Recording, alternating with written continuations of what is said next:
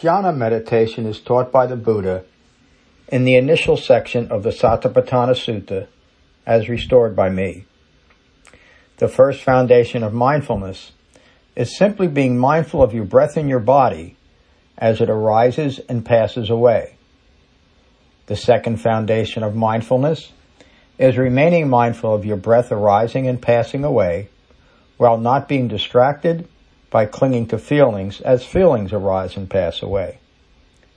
If you find you are distracted by feelings, gently acknowledge the distraction and return your mindfulness to the arising and passing away of your breath in your body. The third foundation of mindfulness is remaining mindful of your breath arising and passing away while not being distracted by clinging to thoughts as thoughts arise and pass away. If you find you are distracted by thoughts, gently acknowledge the distraction and return your mindfulness to the arising and passing away of your breath in your body. The fourth foundation of mindfulness is remaining mindful of the present quality of your mind, independent of and not clinging to anything in the world or the need for your present quality of mind to be different than it currently is. Be at peace with your mind.